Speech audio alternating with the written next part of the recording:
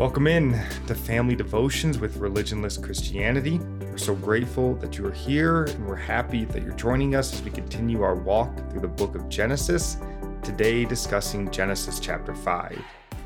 And when we get to Genesis 5, we see the lineage of Seth.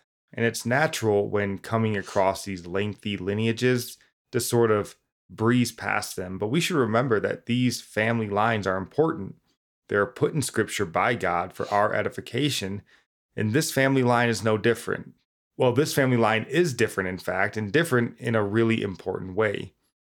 This family line is, first off, the family line of Seth, and Seth is the patriarch of the line of the promised seed, a family line that will ultimately bring forth our Lord and Savior, Jesus Christ. This family line is also different by virtue of the lives that are lived by these men. We read of lifespans lasting over 900 years, Methuselah being the oldest of them all, living 969 years.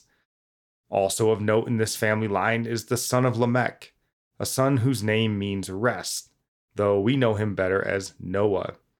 It's an amazing chapter in Scripture, and maybe among all the amazing things about it, the most amazing is mentioned in Genesis chapter 5, verse 24. It reads, "Enoch walked with God, and he was not, for God took him." Only two men in history have not tasted death. That would be the prophet Elijah and Enoch, son of Jared, father of Methuselah.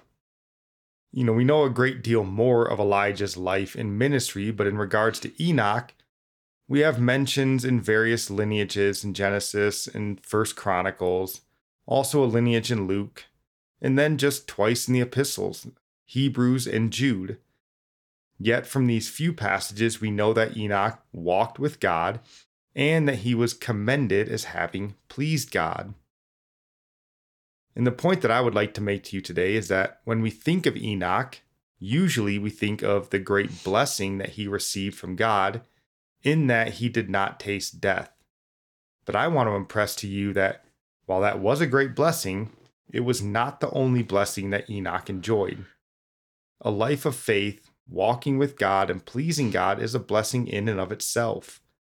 And while you will likely not receive the blessing of avoiding death like Enoch, you can enjoy the blessing of walking with God and pleasing God in your life. The reward for a faithful life is not just heaven. It is the life itself. It is a blessing to live in close fellowship with God every day, to walk with Him every day.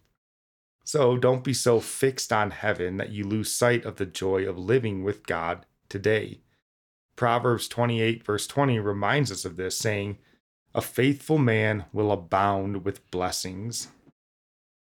Yeah, Enoch lived to be 365 years old. And that's a lot of years to live serving the Lord, walking with Him. We may struggle walking with the Lord just for a year, but God has given us His Spirit to help us in our walk, to help us in our weaknesses.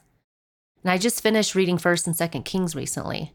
And whenever it mentioned a new king taking the throne in Israel or Judah, it would always begin by saying if they walked in the ways of the Lord or if they walked in the ways of evil.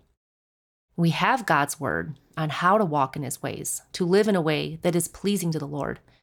In our relationships with others and our dealings with other people, Ephesians 2 says we all once walked contrary to God, following the same spirit that is at work in the sons of disobedience.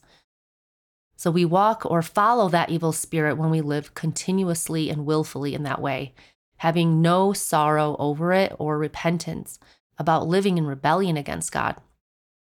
We are told to walk according to the Spirit of God. And praise God, He has given us His Spirit to convict us of sin and help us in our walk with Him. If we sin and we confess that sin, He is faithful and just to forgive us. And Jesus has made it impossible for us to fall because He sits at God's right hand, interceding for us as our faithful high priest.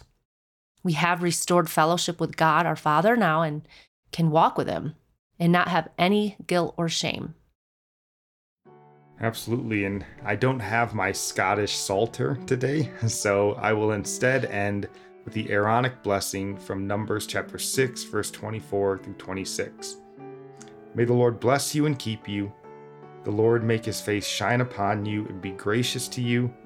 The Lord lift up his countenance upon you and give you peace. God bless.